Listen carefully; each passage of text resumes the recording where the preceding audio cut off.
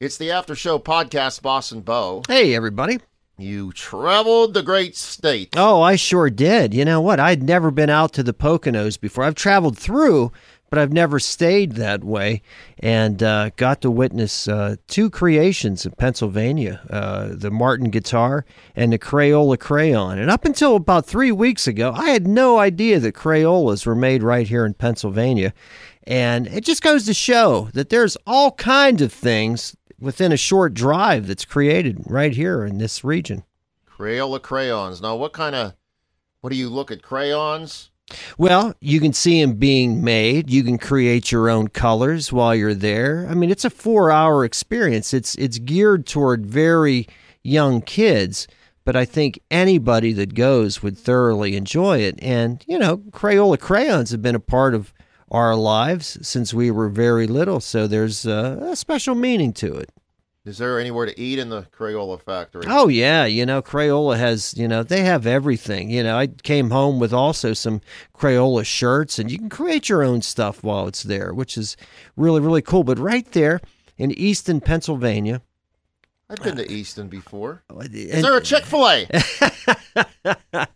No Chick-fil-A, but there's lots of... But you know what? Again, the eastern part of the state, all the really cool towns and things to do within here, people that complain about nothing to do, a short drive takes you to all these really cool places. A lady called us the other day and said, don't forget Slinkies are made in Hollidaysburg, not too far from us, too. So, all kind of great Pennsylvania creations. There is. Now, how was the guitar factory? Oh, the Martin Guitar Factory is absolutely wonderful, and that's in Nazareth, Pennsylvania, which is only about a 20-minute drive from the Crayola factory. But again, here's a stat that I believe people don't know. But the number one producer of acoustic guitars in the world, right here in Pennsylvania, in Nazareth, Pennsylvania, the Martin Guitar Factory. Wow, look at that hole in that guitar. And that hole in that guitar is not wasted. It becomes a coffee cup holder. Can we make a snow globe out of it? Yeah, you could. Martin can do anything, man. Throw it at somebody they're and brilliant. hit them on the side of the head. I'm sure you can find creative ways to do stuff like that. Did you get a chance to see any Sbarros?